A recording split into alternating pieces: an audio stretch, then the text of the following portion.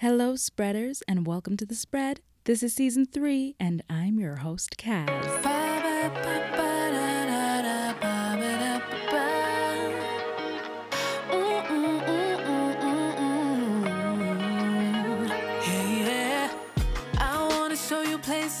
First off, to those of you already following Dear Law, thank you. If you're not, you should already be doing so.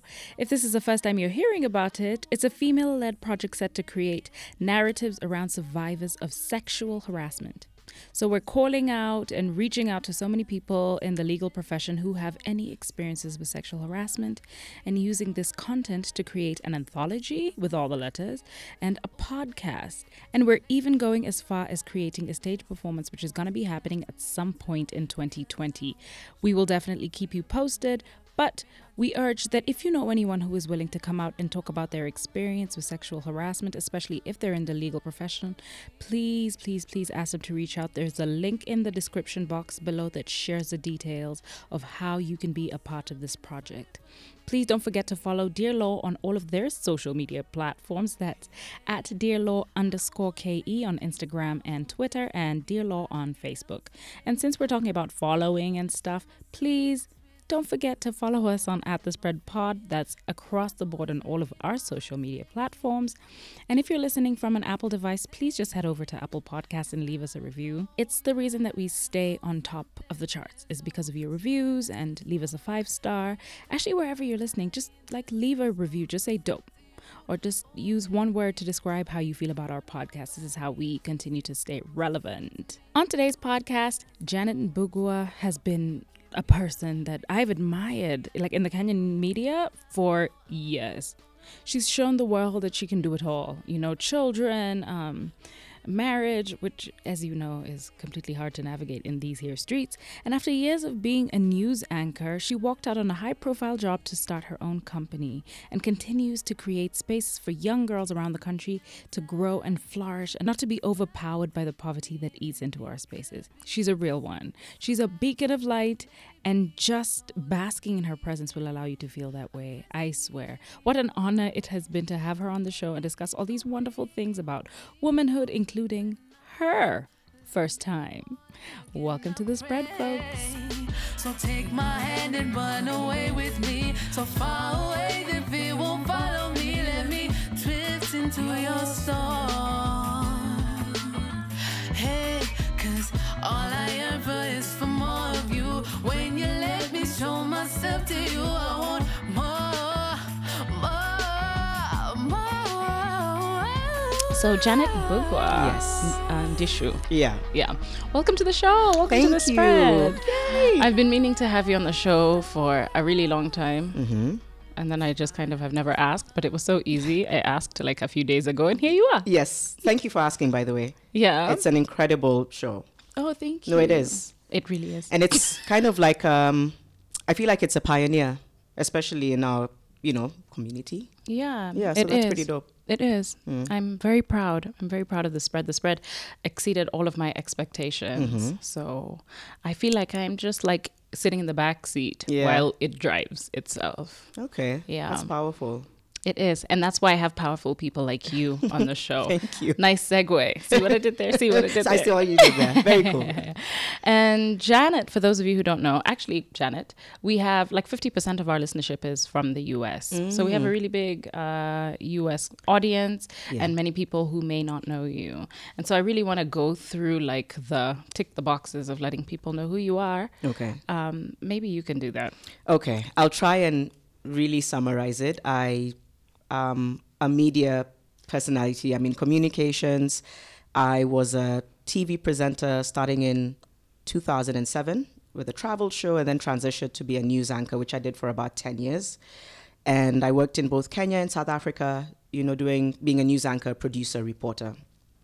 And then in that space, I also ended up getting into social mission, which is how I started my foundation, Inua Dada Foundation, which really addresses menstrual inequality and just, I think, getting girls to understand the power they have within them from a young age.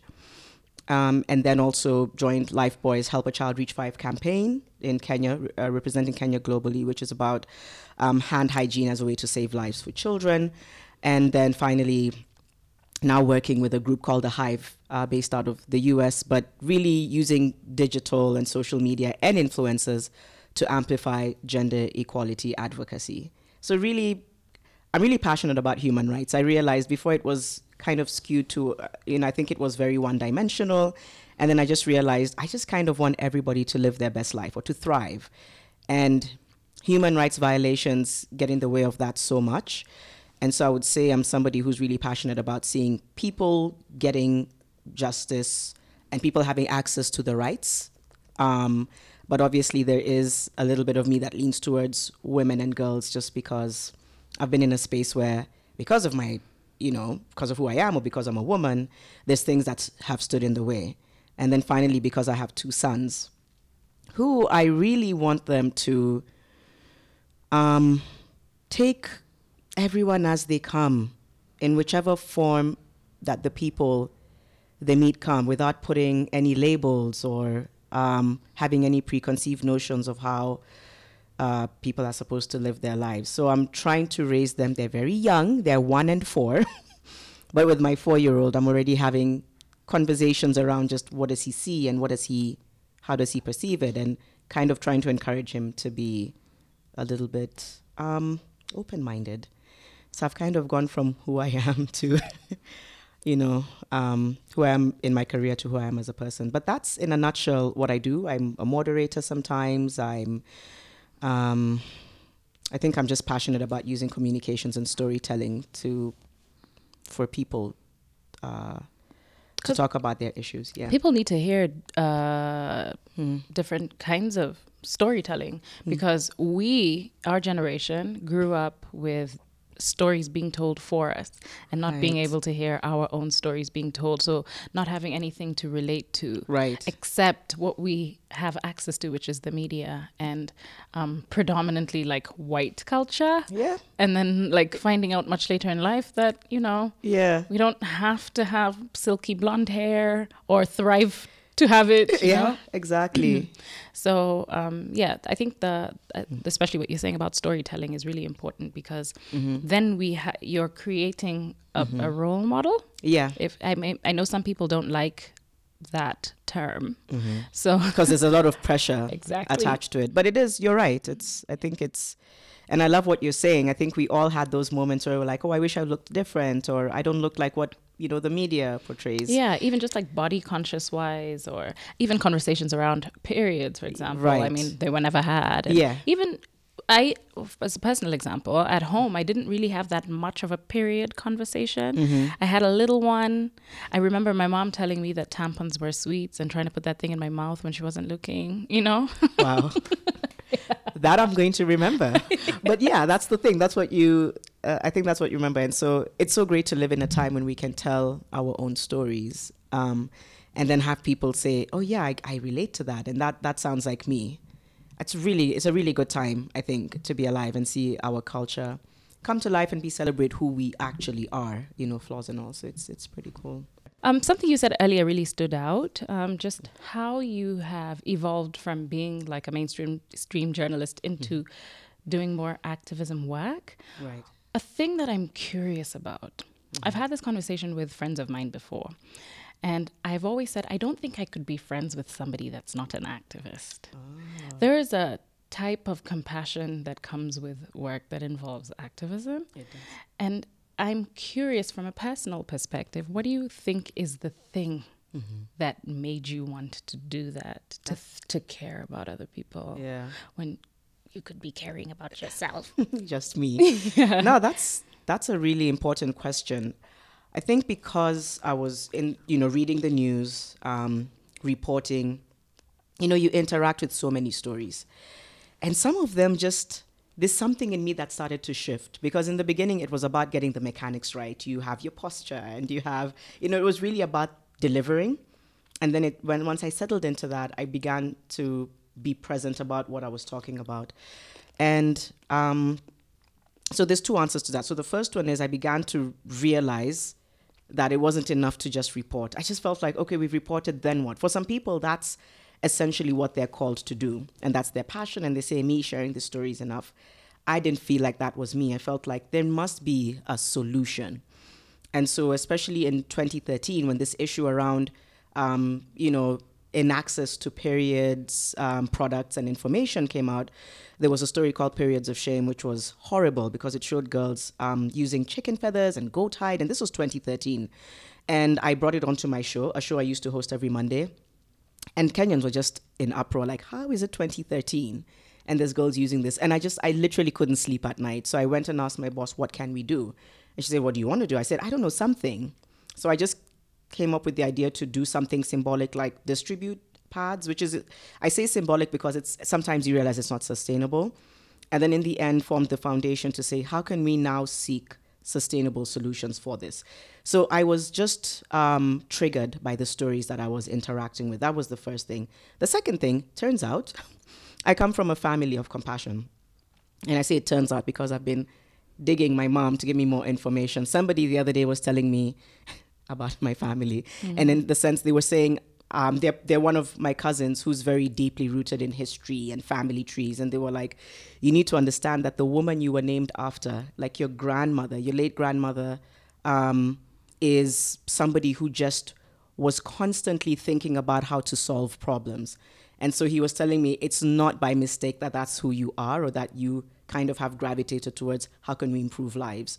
And I look at all my cousins who are Wamuni. So I'm Janet Wamuni, and the 3-4 of us, without knowing it, have gotten into activism. Mm-hmm. So it's, I guess, this power in a name. Mm-hmm. So that's how I'm like, my answer is two-pronged. One is family tree, which is she just felt, so she was apparently very prophetic. And she was like, and those named after me are supposed to do the work of God.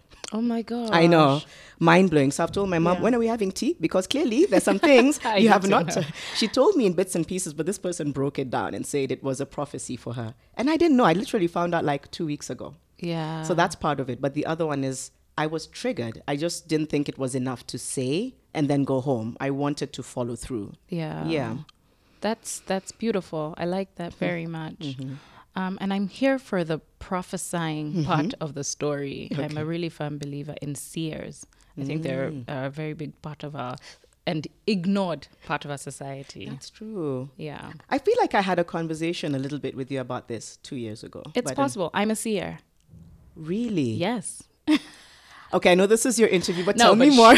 Shoot. Nobody ever asks me questions. I really want to. I really want to understand that. What do you? Yeah, how would you describe? So I see things in my dreams.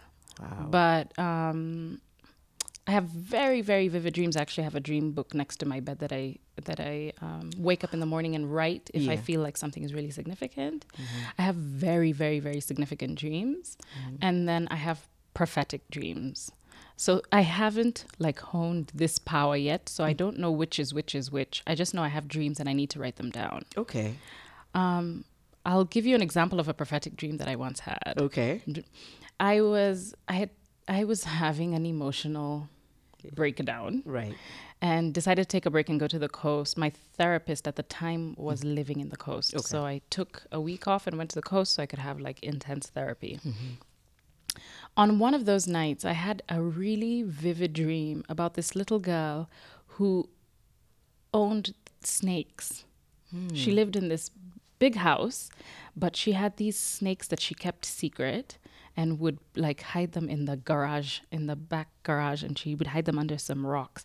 But every day she would go and feed them. And it was just it was so vivid. So the next morning I woke up and I told my therapist this dream. Yeah. And she was like, that was me.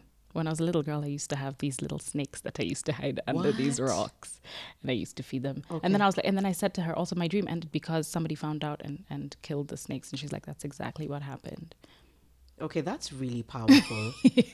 That is, I'm always drawn to such, to people who have such insight and the power to see. Yeah. And I know you're saying you're figuring it out. And I think at its time, when it's supposed to be revealed into something, it'll happen. Yeah. That's powerful. It really is. Yeah. It really is. And I understand. Well, maybe not as much as I should, but I do understand the power. I want to figure out how to, I don't know. What to do with it or where to place it, right? I think now I'm encouraged to go down as well and just ask more about my grandmother and just try and find out more about her and what she did and I would hear a lot of stories about her, even from, my aunties and all, but not to the level of detail that this cousin told me about. Yeah. And so, and how people like that are ostracized in society. that's the other thing. So I think she was ostracized for the longest time, but then turned around and ended up being celebrated and even given a really powerful send-off and everything. So I find it, I know I have one or two cousins who are deeply prophetic, and I've had conversations with them before. And so maybe it's just something to explore. Yeah. And find out. But that is powerful. Yeah, I agree. That's a powerful gift you have, Cass. I agree. I agree. So yes, in the nutshell, yes, I was triggered and I wanted to act on it because I really think everyone deserves a chance at a better life. I genuinely believe that. And if there's any role I can play, then I'll do it, because I can't stand intolerance. I can't stand injustice. It's unfair. If every human being just kind of deserves to be treated with dignity and allowed to express themselves, and then allowed access to their rights.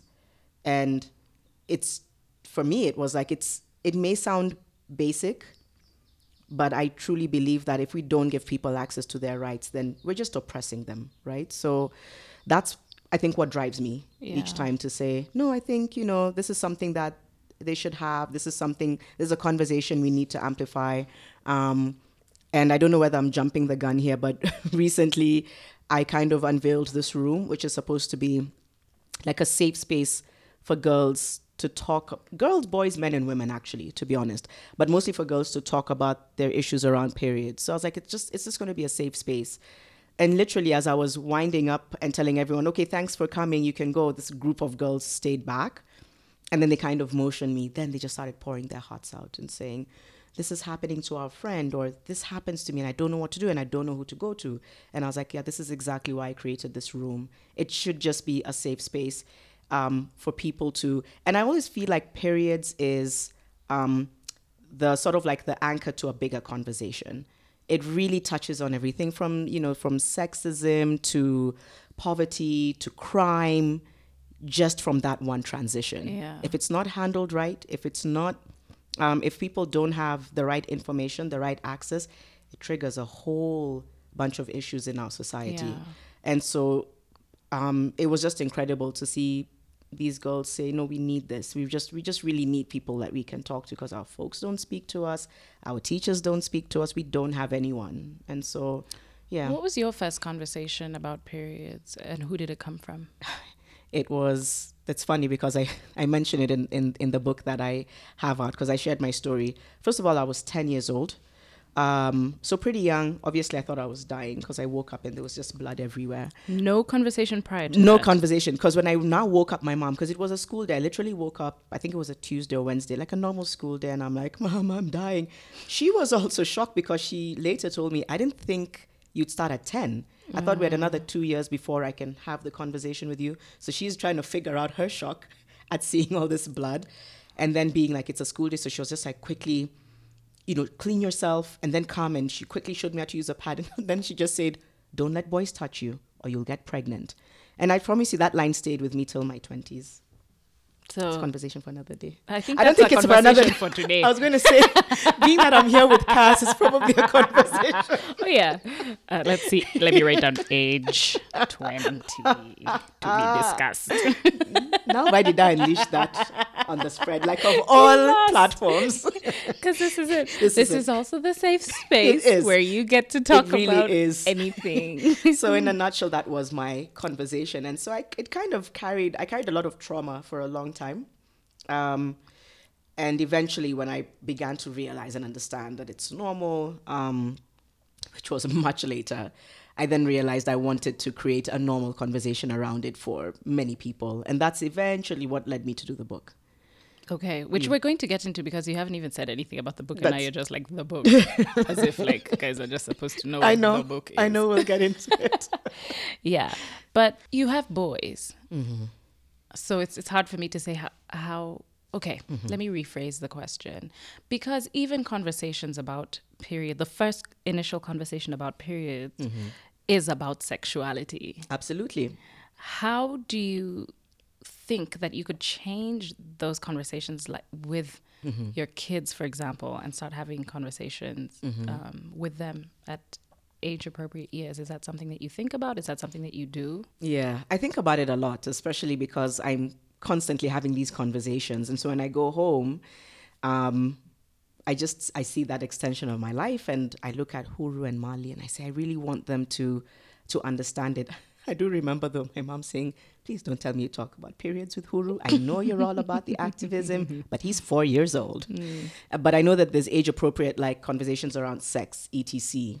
I think for 4, 5, 6, going upwards, I think about it and I'm trying to understand it in a way that will also make him not have a very skewed view of what sex is and of what sexuality is, what periods are. And so, for example, it's even about making him understand, his private parts, because now he's getting to a place where he recognizes that he has this, and he recognizes that. I don't know that he's seen a girl's. I don't think he has, because he would be very open with me about it. I hope. And so sometimes if I see him maybe doing something like looking at it or touching it, I just try and prompt. So I don't sit down and I'm like, we have to have a talk. For now, because he's young, I try to gauge where his curiosity is. So I'm like, do you know what that is? Are you curious about it? And he's a little bit passive. So I'm like, maybe he's not really in the space where it matters per se. But what I always say is no one should touch it. That's the one thing that I'm like, let's start with no one should touch it. It's yours. It belongs to you. It's personal. And if anybody else touches it, that's not your mom or your dad or your caregiver, then you need to let me know. And he's very aware of that. Okay. So I ask him once in a while, are you okay? Has anything happened? Like, no, I'm fine.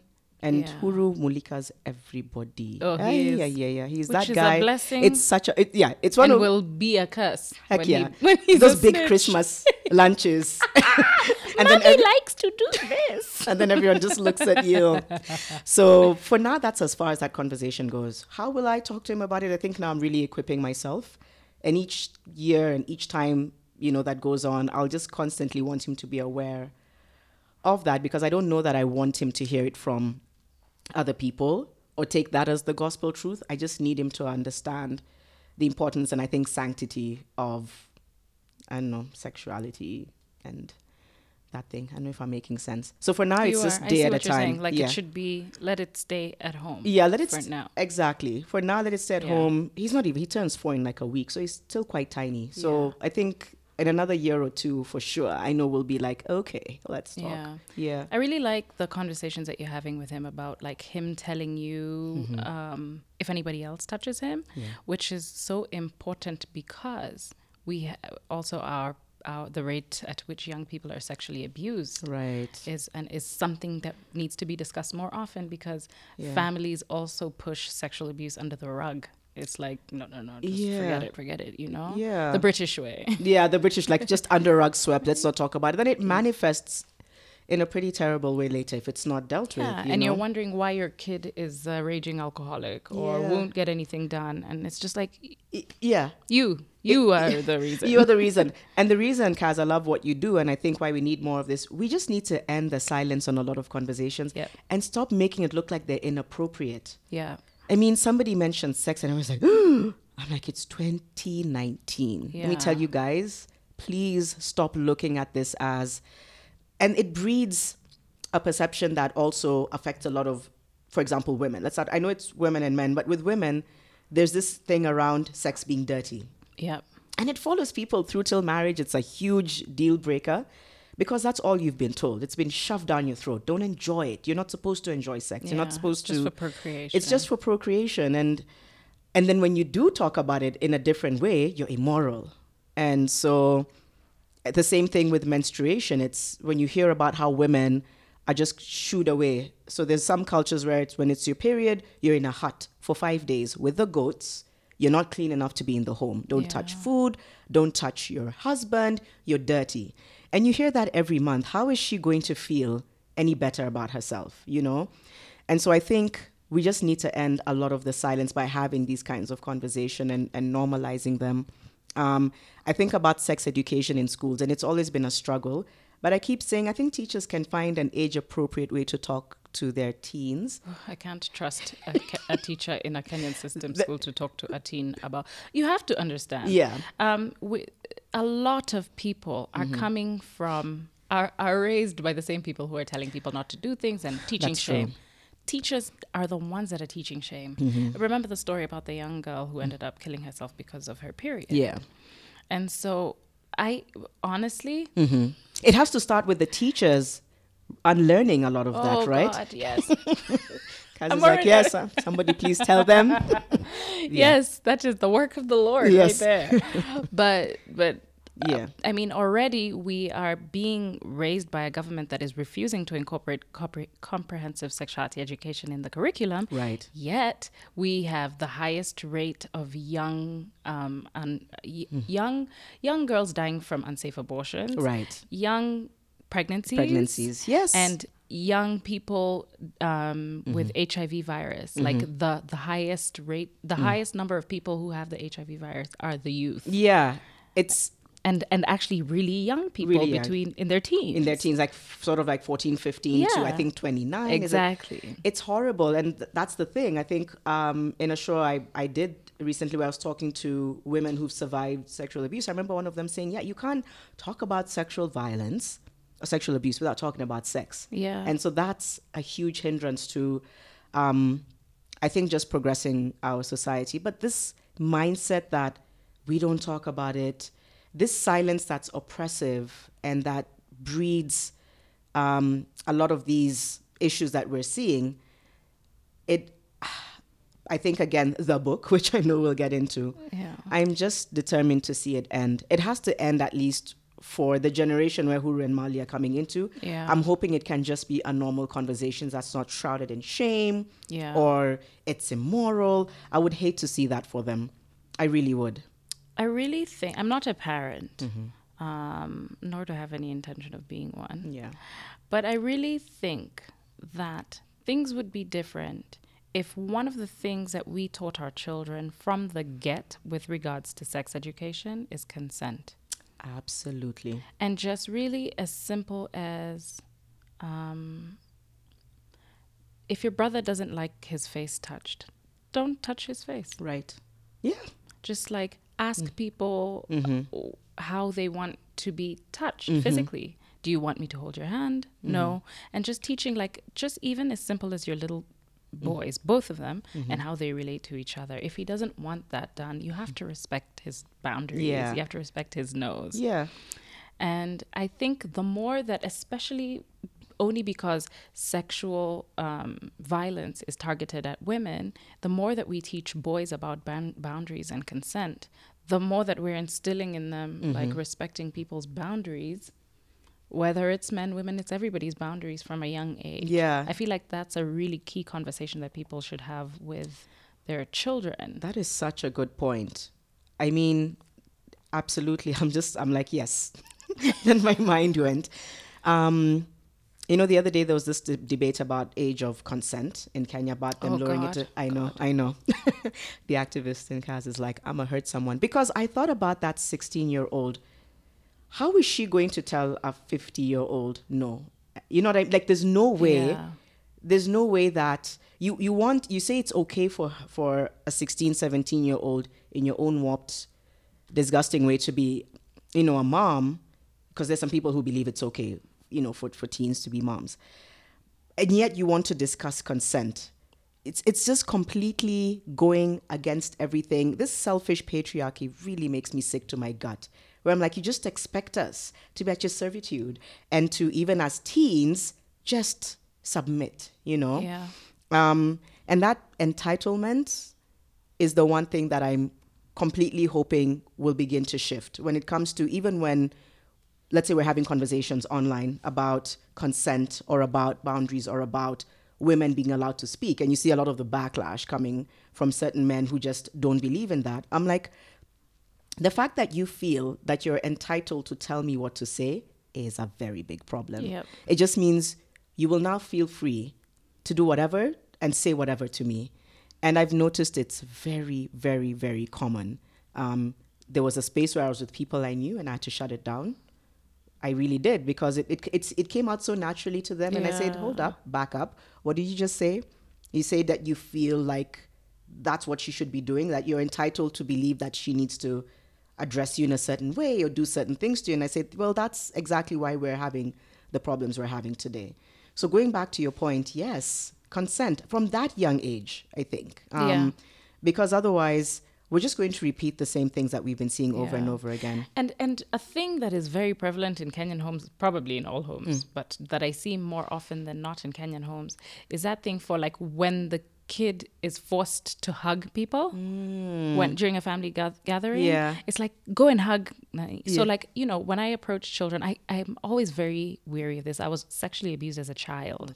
So I think about these things often, all the time. And when I go into a household where there's children, I ask the kid, I'm just like, hi, can I hug you? And if they say no, it's cool. Can I get a high five? But more often than not, when I ask, can I hug you? And the kid says no, the parent says, hug her. And I'm like, no. It's cool. If they don't want to hug me, it's cool. We can high five. We can high five and then just make it like a thing. So that like, because I don't know where parents get off feeling the need to. It's not a must that your child hugs somebody. Right. It's actually okay for them not to. If they want a high five, cool. If they don't want any contact whatsoever, it's also okay. It's not rude. It's just respecting. Also, you as a parent, respecting your child's boundaries.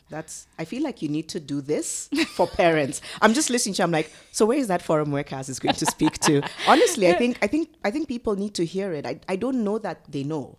Of course they don't know. And also they think it's rude when you go to shags and then the kid refuses to hug somebody or to kiss somebody. Right. Those are really intimate things. Right. And you personally, if you don't want to hug somebody, you don't. But why does your child have to? It's so funny because now I'm thinking about Huru. Huru doesn't like to hug. Yeah. No. And there's a time it worried me because even in school, I'd be like, say hi, hug. And I remember the teacher saying, it's okay, he doesn't have to. Yeah. And now just hearing you say it, I'm like, actually, I just need to be more aware that this is just his... Mali loves to... He's just a hugger. Yeah. He's just like, calm. But I think it's important to just be aware to that. I don't know that a lot of people are aware. And yes, it's okay to say, no, it's not their fault. But I really feel like it's everyone's responsibility. If you're looking after a child, I think be in tune with their patterns and their behavior. Yeah. Otherwise, sometimes we're just so busy and we let it slip. And that can be dangerous. I think just taking time to be in tune and observing and saying, okay, that's interesting that this is what he does or what he says. Sometimes I'd be so concerned. I even spoke to like a child therapist about certain things that he would say or he would dream of. And she was like, right now he's okay. But I was like, I just want to be aware that I'm not letting anything slip.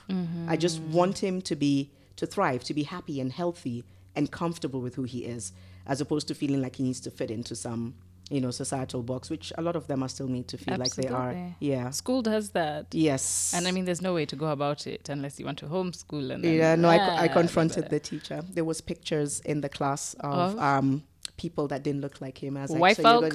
So take that, mix it, and they did, which is really good. And I'm like, you need to be aware of what you're showing these kids. Is there mixed kids in your kids' class? There is. Yeah. So I was just like, just try and diversify. Try and diversify because they're seeing it early. Is the teacher white or black? Black. Oh dear. Deeply colonized. Deeply. But it's so they didn't see it. They were just like, oh, okay. And I said, yeah, you just need to. It's also called colonization. It's also called colonization. I just went in and I was like, I think now they see me, they're like, oh boy. Yeah, here she is. Here she is. Coming with her wokeness. Yeah. And actually this season of The Spread, this is season 3 of The Spread, and nice. Our focus is decolonizing sexuality. Realizing that a lot of our habits and norms are things that were brought to us and things that were never our habits and norms. And also, I say very often that the best con is the one that you don't know is a con. It's like 10 years after $10,000 has been stolen from your bank account, you're still like, I don't understand how it left there. Yeah. Which is really what colonialism is. I mean, they came, they changed everything. Yeah. And then we continue to replicate those things, including violence, including hate, including the segregation, which is the tribalism that we have, which is just like, even just within the same tribe hating different, even within the same family hating somebody because they're different. And that kind of hate and division, divide and conquer is really what the colonialists use to take over. And I feel like with each discussion is every podcast episode that I have has taps a little bit into like, do you see what is happening? Yeah. You know what I mean? So I'm really glad that we had that conversation because like, and it's easy for it's Huru's teacher. Yes. It's easy for Huru's teacher to realize, or any teacher in the school to realize, especially where it's a mixed school, for them to realize, not to realize that there's no diversity. Exactly. And yeah, so his school is pretty diverse and inclusive. And I just had to make her realize that with everything she does, even with the teachers teaching, so they do have mixed, different teachers from different backgrounds, but always saying that I feel like there needs to be a balance, so that also I don't know how I'd feel if it's only a certain race teaching him. I would also have an issue with that. Can we mix it up? Yeah. To their credit, they do listen. I'm like, I know I'm coming here to disrupt, but it's for your interest. And your benefit. And your benefit. And I will gently nudge until I have to come and scream. Yeah. You know that psycho way of saying it? Yeah. So it's important because we know what it did to us, right? We know how it made us view life. And they're now I think they have an opportunity to live the most authentic version of themselves. That's what I think. And so let it start when they're young. Yeah. Yeah. Speaking of children, you have a third baby. Yes. Yeah. Okay. Yeah, I like that. Yes. Tell us about your third baby. Okay. Not a human. Well, I'll tell you, two of mine are not. Okay. So Okay. The spread is one of them. The spread is one Janet, of them. Janet, meet the spread. Yes. Thank you. So nice to meet you. You're so lovely. My book? Yes. Yes. So I think it was about a year and a half ago, I found myself always, again, going back to what I said earlier, there was this, periods would be this anchor to different conversations. I know for a fact, let me see how I can share this to make sense. When I was around, I think I was 11, it was a year after I started my periods, this thing happened with boys my age. Now, this is very weird, Kaz, because I am told to call it abuse, but then for the longest time, I haven't because we were age mates. Maybe you can school me a little, I don't know. But I was 11 and a half, and these boys would come home. I have brothers, so they'd be playing with my brothers and everything. But sometimes they would find a way to corner me and then just touch me everywhere. And it's very weird because it was in complete silence. No one was saying anything. I didn't know what to do. I was always sort of like frozen in shock. I think it was shock, embarrassment, shame. But I didn't stop it. I didn't say anything. Yes, there was no penetration, but there was a lot of fondling, including with my underwear down. And it happened about 3 times. And each time I hated myself more because I wasn't saying anything. But I also didn't not enjoy it. It was very strange. Yeah. Right? So, and then I remember the 3rd time being convinced that I was pregnant because remember, mom had told me, if you let boys touch you. So I spent, I think, just months frozen in, I'm the worst girl. And I was very young, so I can't even make sense of what my head was thinking. But I remember all these things very vividly. And I remember it was actually it was on 3 occasions, which I remember very vividly. I remember where we were. I remember how many boys it was, and I remember what they did. And the reason I'm not reaching, but it always came back to this thing I was told about my periods, that they now make you this person who can create another human being. And I don't know, if you're touched, it's immoral, blah, blah, blah. So for the longest time, it affected my outlook on sex. It affected my outlook on intimacy. And I think because I never addressed it, I think it's only in 2008 when I was mentioning it to an organization and a lady was, told me, but that sounds like abuse. And I said, but we were the same age. And she said, okay, you're going to have to deal with that because you're shunning it. And it's only now that I'm kind of mentioning it to my therapist, among the other plethora of issues that we talk about. And so I found myself having conversations with women and hearing how much periods were either a disruption in their, like literally in their life, women who'd lost their jobs because of having fibroids and not being able to get time off, or you take time off and you're told now you're skiving, so you have to go. Girls who had to solicit sex in order to get sanitary products. I actually interacted with one. And so I say to myself, okay, if we're going to understand how much periods, yes, we should celebrate it because it's a transition and it's not something to be ashamed of, but let's let people understand the disruption angle. Let's just create a conversation that's not just one-dimensional. Let's show you how many facets of life it feeds into. And so I thought, for me, because I'd hear these stories, I'd really like to get a collection of these stories because they're fascinating. They're either really tragic or they're really empowering or they're really amazing. And so in the beginning, it was just going to be a very simple exercise. I think I was just going to do it for a month online. And then I started speaking to more men about it. And I realized I want there to be a resource tool that exists in schools and in libraries and in offices where, we can see ourselves talking about periods. By the period poverty regarding Kenya and Africa is talked about a lot in the West. I'm like, but why are you talking for us? Yeah. So that triggered me. I'm like, no, I actually just want us to tell our stories. And then I wanted it to be super inclusive. And that's what inspired me to say, I'm going to do a collection of stories in a book. I'm going to do 50 stories, try to be as inclusive as I possibly can. If I haven't in the first volume, I will do a volume 2. Yeah. And so I started... I can imagine how hard it is to be completely inclusive. With 50, right? It's hard, but I wanted to see, women with disability. We don't often hear about a woman who's blind. And so I featured a woman who's blind.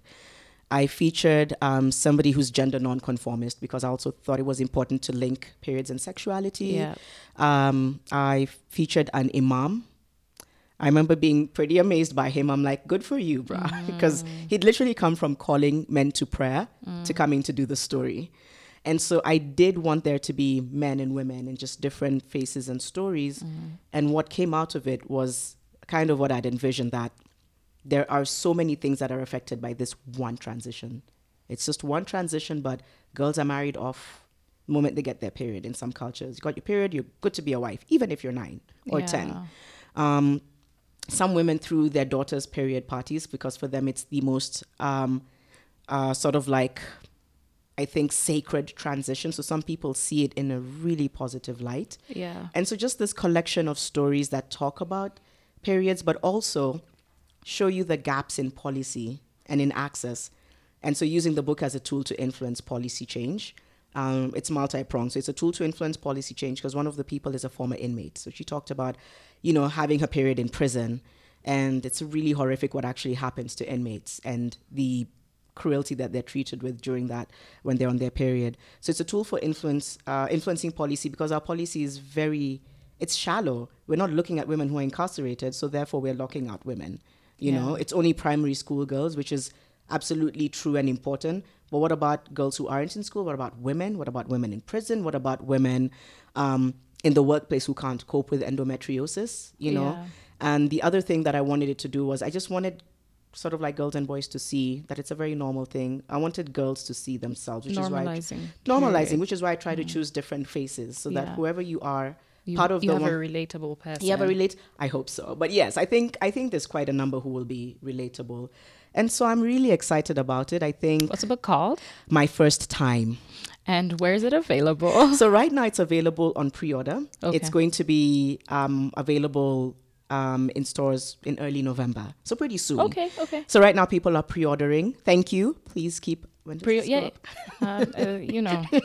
can still pre-order or you can order depending on when you hear this, but there's a link in the description box below. Yes. So please click on it and then you'll know whether you're pre-ordering or ordering. Or ordering. There you go. And 10% of the proceeds are going towards just innovative solutions to addressing period poverty. How would you translate that 10%? It's hard to, because I just wanted a certain number from the proceeds, from the sales of the book, to literally be dedicated towards going, as a resource. Okay, so it could be anything. Yeah. Well, it's 10%. No, I So- mean like in terms of where it's going to. Where it's going to. So Yeah. one of them is this resource center, this safe space, because Yeah. it's going to need, it obviously needs to sustain itself. And because it's going to have information and products and trainings and sessions, Okay. that's one of the ways in which buying the book actually enables that to happen. Yeah. So I wanted it to be a very tangible, I wanted there to be one tangible link to the proceeds, and one of them is the center. Yeah. But you see, there could be other projects that people are doing. There's a lot of people in the space of trying to fight menstrual inequality. Yeah. And so there's no harm saying at some point, some of it could go towards one or two other initiatives. Yeah. But for now, it's really linked to the center, the safe space. Cool. Yeah. Funny thing, Yes. Yes. your twin brother Yes. Yes, Tim. was on the show Yes. when we did an episode called My First Time. You see, the prophet, let me tell you guys, Kaz is just prophetic. Yeah. Then he went into, I remember. Yeah. And No, we yeah. talked about the first time we had sex. Yes. Yeah. Okay. Something you care to share? I know nobody's ever asked you that. Oh my, so- nobody. Oh, But pray tell. I mean, you did say 20. yes, it actually wasn't great, which is Yeah. why I'm like, "Ee." Yes, it was in my 20s. So I was pretty late in the Okay. game. Okay. And first of all, he wasn't really a nice person. I had to ask myself questions about certain people I was dating because they were controlling and conniving. So one of the reasons I wanted to go into therapy recently was to just try and understand why that was an attraction to me. Yeah. Because yeah. Daddy issues? That's the weirdest thing. I have such a dope relationship with my dad. My dad partly contributed to this book. He's like, yeah, he's that dope. He really is. He's like, okay, yeah, what do you need? Yeah. And I told him the other day, you're such a feminist. I don't know if anyone's ever told you, but let me be the first. He's like, I suppose I am.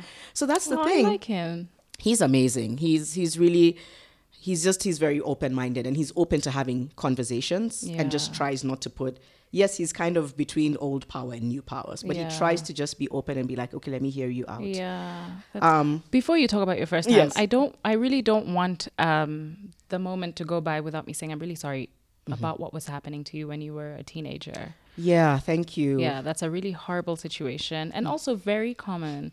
And you see, the thing about teaching boys consent at a young age is so that they don't turn to be those boys. Right. And Lord knows what else what other kind of abuse they were inflicting on other people later Especially on as in they their got older, lives. right? Yes. Yeah. So the legal term is actually defilement.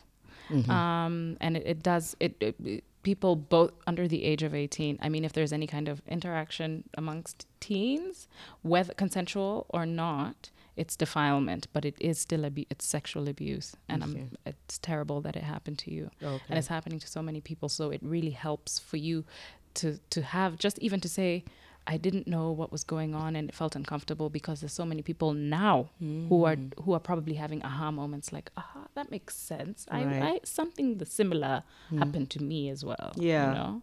Wow. Thank you I think there's a whole education that even those of us who are in the space of trying to get people to understand their rights, sometimes I'm like, I'm also trying to fathom a lot of the things that happen to me. And I think sometimes I separated so much from other folks that I'm having the conversation with. Yeah. I'm really trying to work hard to now also understand what it did to me. Because for the longest time, I'm one of those people who's like, oh, don't worry about me, I'm fine. Oh, don't worry about what happened to me. But I realized I was projecting it in very weird ways. So that's what made me realize I need to address this. I was actually I was being toxic when I didn't need to be. I was, hurting people when I didn't need to. So Yeah. I decided to look into it. So When did you start therapy? Properly, I would say September, October last year. So it's been almost a year. Yes, it's the best thing. Like, I should have just started earlier, but I started it when I kind of had a sense that I was crashing. I could see it coming. I could just see when you're in a train and you can just see you're about to hit a rock. And I wanted to nip that in the bud, because I was like, I don't know that I want to crash and then. And then the funny thing is, there's a lot of things that happened over the last year that were deeply traumatic, and it helped that I had therapy to just give me tools to cope. And then I had anxiety about being a new mom, and it was a lot, and I could feel it weighing on me.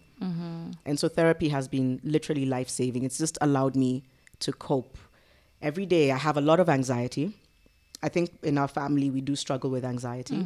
And so being cognizant of that and then finding ways to cope, because I know I talk a lot about my kids, and I never in my life thought I'd be that person, but they're the reason that they drive me a lot to just want to be a good version of myself for them.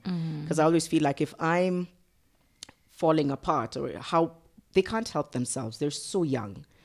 And so I wanted to do better for me, but I also really wanted to do better for them, because I would find myself really struggling with motherhood. And thank God I have a decent support system around me. So my mom would pick up on it and be like, I'm coming over because you just look like you're about to. And your folks are all the way in the coast, right? They actually are between Coast and Nairobi. Okay. Thankfully, now they spend a lot of time in Nairobi. And I think because she just picks up on my vibe, she's like, okay, then why don't you just bring them for the afternoon and just go do something? Yeah. And I was like, that helped me a lot. It's just beautiful. Yeah. So. And a privilege. Not many people have that. I keep saying that. I don't take for granted the privilege and access that I have. And that's why I just want it for others. You know what I mean? Yeah. Because I know how much it's helped me go along. Yeah. You know? So my first time. Wait. Yes. We're gonna flip it a little bit. We're gonna do, and this is off the cuff, so I don't even have the questions. Okay. We're gonna do 5 firsts. Yeah? Okay.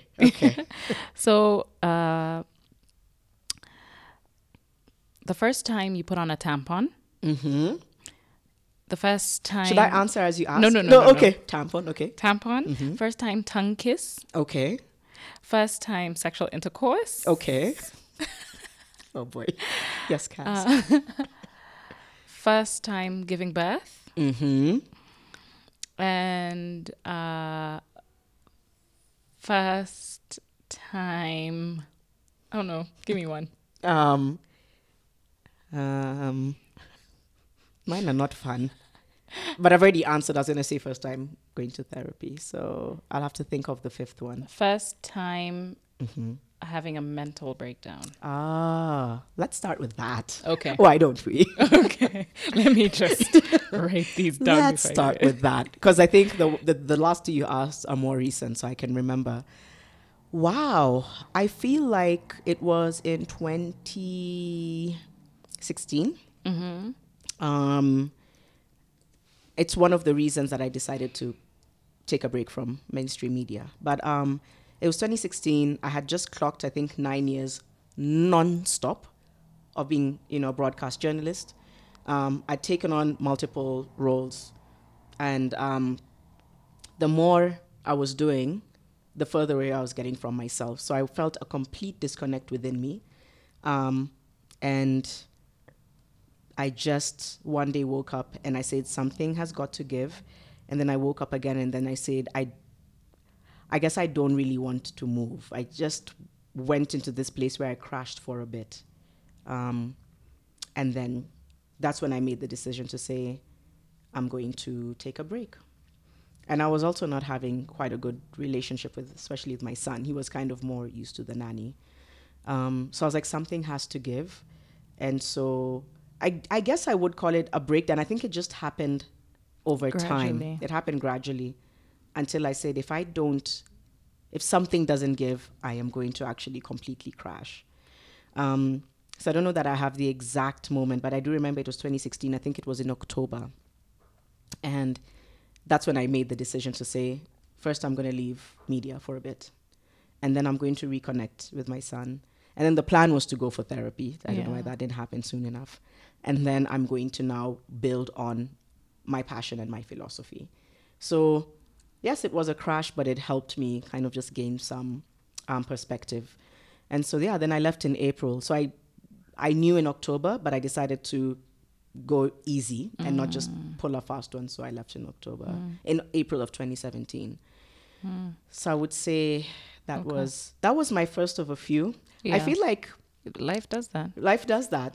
You know, one day, Kaz, we're going to come back here in a year, mark my word, and I'll just tell you a little story about some of the other stuff I've been dealing with, which I can't really talk about right now. But That's anyway. okay. That's okay. Yeah, so that was the first one. So that was the breakdown. Yes. Um, First of all, kudos to you for like even saying that it's something that happens, that Yeah. recurs. Yes. But you're still standing. That's the thing, though. Yeah. Do you feel like you still stand, or do you go? Oh no, I know. Okay, you know. No, I mean, yeah. I'm a stander. You're a star. I'm just like, oh, broke my knee. Gotta get up. Yeah. Ooh, broke my other I guess knee. so. Gotta get up. And, yeah. Story of life. And I do see that there's some people Mm-hmm. who somebody was saying, you know, you have to give yourself props for always getting up. But my thing is just like, I have no choice. Yeah, there you go. I don't like how the ground feels. Yeah. That's a nice way of putting it. I really hate how the ground feels. Yes. So I'm just like, you know, just gonna keep going. So props to you too. I don't know that a lot of people have that in them, and maybe it just takes a lot of learning. Yeah. So yeah, I definitely do. I've mentioned it a little bit online, and just there's times I've gone offline as well, just to not crash. I think I DM'd. Remember when you asked what happened to the show, and I said mental health check. So I do have those patterns, and I'm just like, I need a moment. Yeah. I'm doing better than I have in a while, but there's other stuff that still I feel, you know, is really painful to deal with. But Yeah. I'm trying to cope. Yeah. Then there's the first time I gave birth. I think that was the second last one. Yeah. That was 2015. I had a cesarean with both of them, but I didn't know what to expect. I feel like I was very la-di-da about this life. I didn't want to read much about it. I'm like, I'm just gonna, you know. Allow my body There to you just go. tell me what it needs to do. I'm just gonna listen to my body. Do you eye roll? Like, how do you not when you hear people say that? You're like, oh God, look at this one. People have been doing this shit for centuries. For centuries. But hey, you do you. I tried not to. There was a lot of traumatic stories going on about birth and everything. And I just said, I just want to be present and feel good. It kind of helped, actually. It was... How long were you in labor for before? Like, what was the C-section story? My first one was very straightforward. I even booked when I'm going to do the C-section. Okay. He's like, your due date has arrived. You're working with about a week Yeah. or so. I'm like, okay, then let's do it on Monday. Yeah. Literally, So you chose the C-section. he was breech, so he wasn't. Okay, yeah, got it. it wasn't Understand. gonna. So he said either we could try to turn him. We tried to. Was excruciatingly painful. I'm like, is there another? What is that process? They literally hold the baby and try to turn the baby. Jesus Lord. And after a few seconds, I'm like, you know, it's not that deep. I'm Yeah. not trying to earn any medals here. Yeah. Because I was like, I want to, push, da-da-da. I was like, Yeah. no, it's not that deep. So I checked in to the room like a day before, literally like it's a hotel. Yeah. Had a great procedure, went well. And so that was my first, experience with birth. It was, thankfully, it was just a very organized, painless process. Yeah. The healing went well. And it was good. I don't take such things for granted. So I really thank God.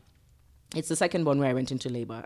Yeah. But still ended Yeah. up having a C-section because I Yeah. wasn't dilating. So I was in labor How for many? 11 hours. Okay. And I was all for it. You should have seen me. I'm like, I'm going to push. Do you know who panicked? My entire family. At some point, they were all surrounding my bed. Like just go Imagine. And I'm into- like, you people, as I'm contracting, I'm like, you don't want me to just go through this process. They were like, for who? Yeah. And so eventually I gave in because they looked like they were going to pass out with fear for me. Out of So- curiosity, Yeah. like going through the 11 hours of labor and pushing and knowing that you're going to push and then not pushing, does that have an effect on your mental health? No, it Afterwards? didn't. For me, it didn't. I have one or two people I know for whom it really, really did. One of them actually ended up getting, postpartum, but luckily she went and sought help for it. I always told myself this when I was going to have two of my sons was, whatever happens, as long as they're safe and healthy. Yeah. And so that was always my mindset. And so I didn't really feel like, I wish I Okay. had because I told myself, it's okay, Jan, if it doesn't happen, are they healthy? Yeah. Are they good? All that I matters. really wonder about that guilt that mothers carry. It consumes. I have a cousin actually who didn't want to see anyone because she didn't push. So people are coming to visit her and she's under the covers and she's crying. And I'm like, why would you do that to yourself? Like, who are you trying to... I'm like, this must be outside of you. Yeah. She dealt with it, but it just goes back to this thing where we have to perform for people. Yeah. You have to perform. You That's have such to push. a deep-rooted thing It that really you're is. carrying, a Yeah. deep-rooted insecurity. It is. And you Yeah. didn't push, so therefore you're not actually as perfect as they thought you were.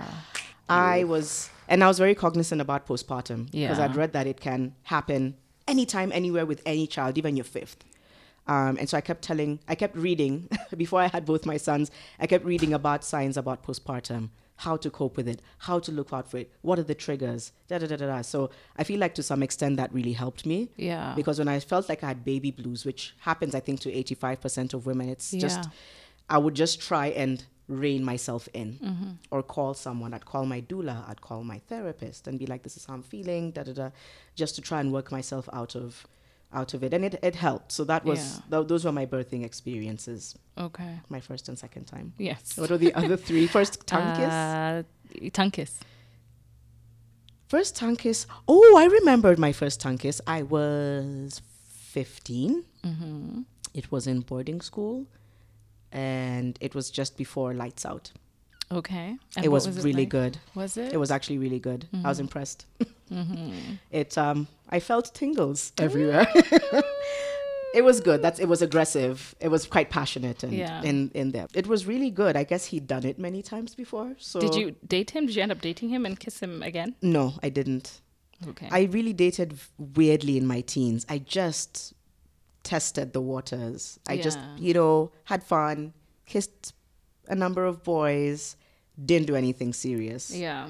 I don't know why. Looking back, I'm not sure why. It just wasn't important for me to have a boyfriend. Yeah. But it wasn't. So I just used to go out, kiss a boy, go home, go out another day, kiss another boy, until my 20s. Yeah, I think my first serious relationship was in my mid-20s. Okay. Yeah. Okay. Let's now talk about first time had sex because that's the relationship. Yes, there we go. Yeah. Mm-hmm. It was pretty bad. An asshole. Yes. Call it like it is.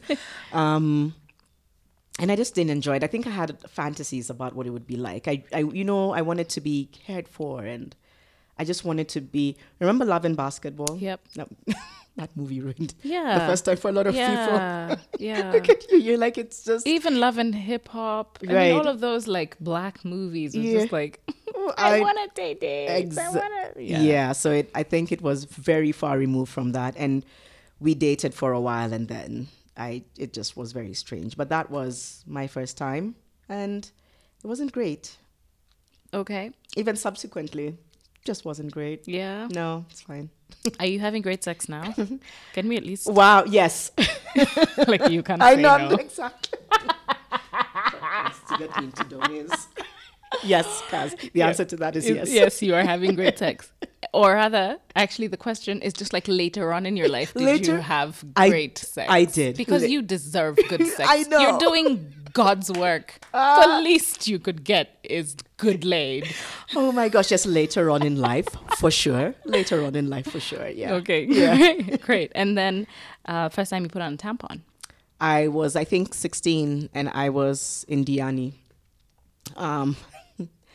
Cups and tampons I've tried.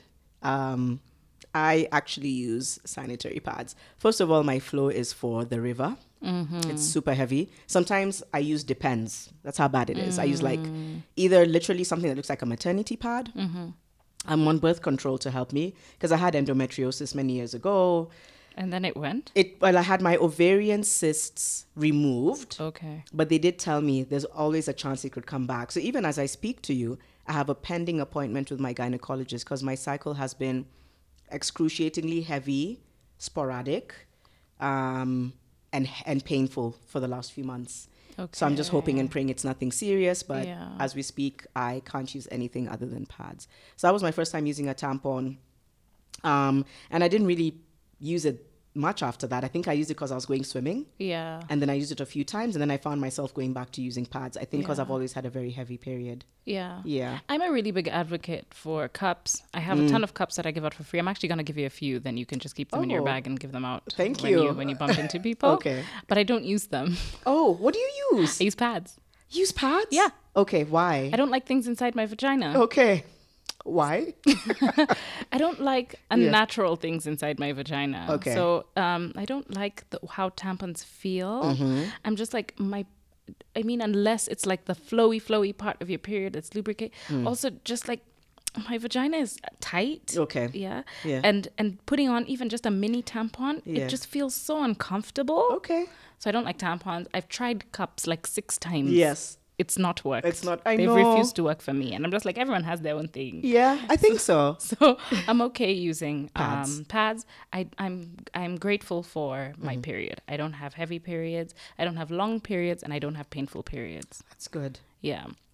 I had a conversation with a guy 2 or 3 days ago, and he just randomly was asking, "Hey, do you have a painkiller?" He had a headache. Do you have a painkiller? And I was like, "I'm sorry, I don't." Then he said, "Because I don't want you to give me any of those painkillers that women use on their period." And I was like, "Oh, I don't get painful periods." Like Buscopan and all. Yeah.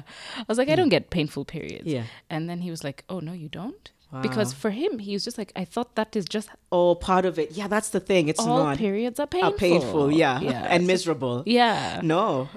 I have people who love their period. Yeah. They're like, it gives me no grief. And Yeah. I'm always like, also, good it reminds for you. me that I'm not pregnant. Yes, this is the other thing. Every time a You're like, period comes, I'm like, yes. Yes. Yeah. Yeah, Exactly. so you use pads. Yeah, I use pads as well. Yes, I'll take the cups and give them. I know Abby tried to give, I got a cup from her.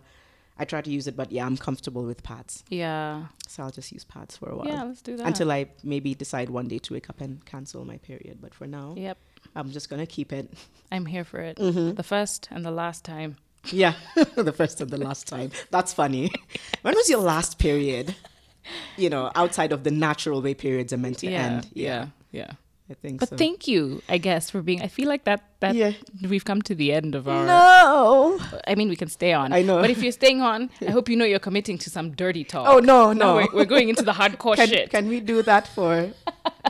I honestly, and one of the reasons I wanted to do this is because it feels good to finally be able to allow myself to have these conversations. You remember that unlearning we talked about before? Yeah.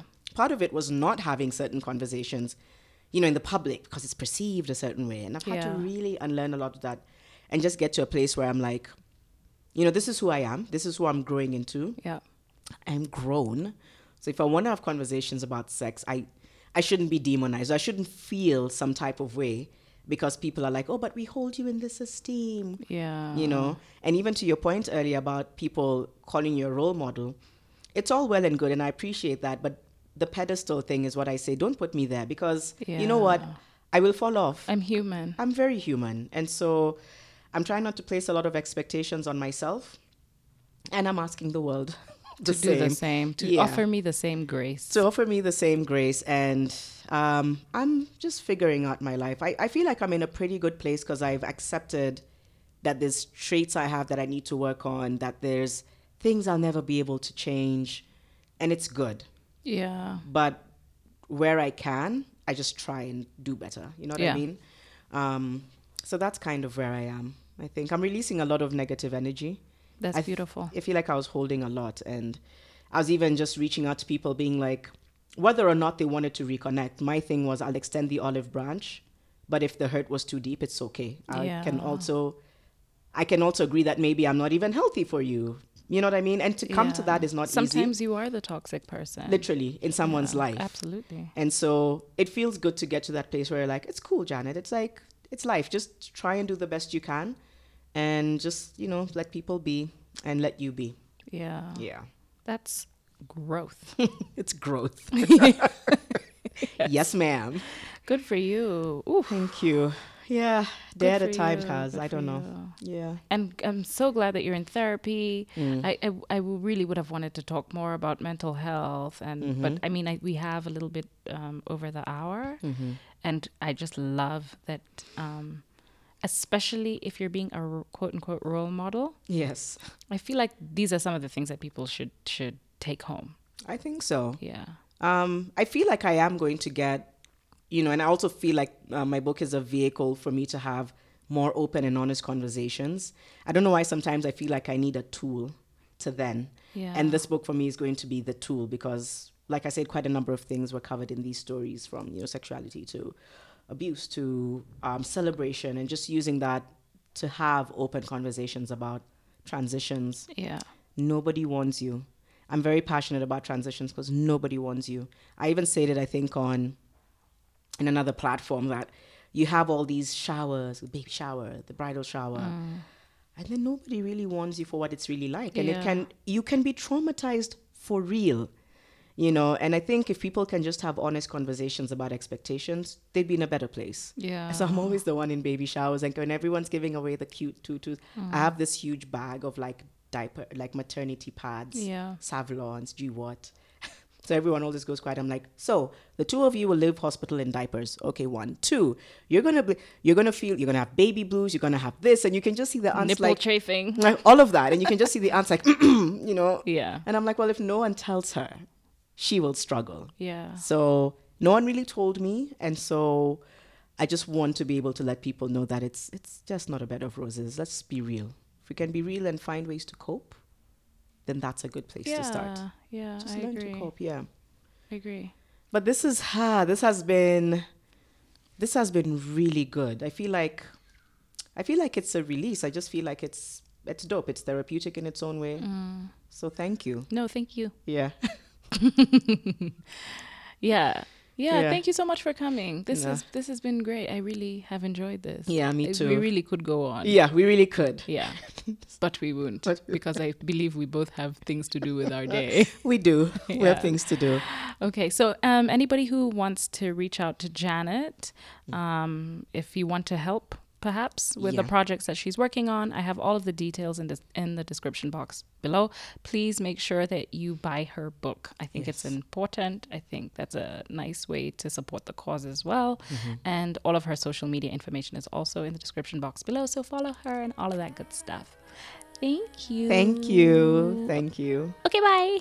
Thank you so much, guys, for tuning in. This is the Spread Podcast. If you haven't been listening, please just go back and listen to all of the podcast episodes. Do a catch-up weekend. Do a catch-up weekend where you can catch up on all of our podcast episodes. Don't forget to leave us a dope review on Apple Podcasts or whatever app you are listening to us from.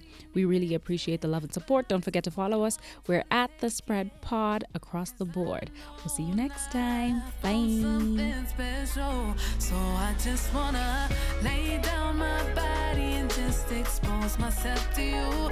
Oh baby, so lay down your body and just expose yourself to me too. Because I want your love. Will you give me love? Make my dream a reality. Cause I know I'm not gonna run around looking for something that's right in front of me. Right in front of me. Looking for something that's right in front of me. Yeah, I wanna tell you things that I won't dare let anybody else hear. I wanna share my secrets with you, cause with you I have no fear. Because my soul is ready and my heart is vacant. I want you to be with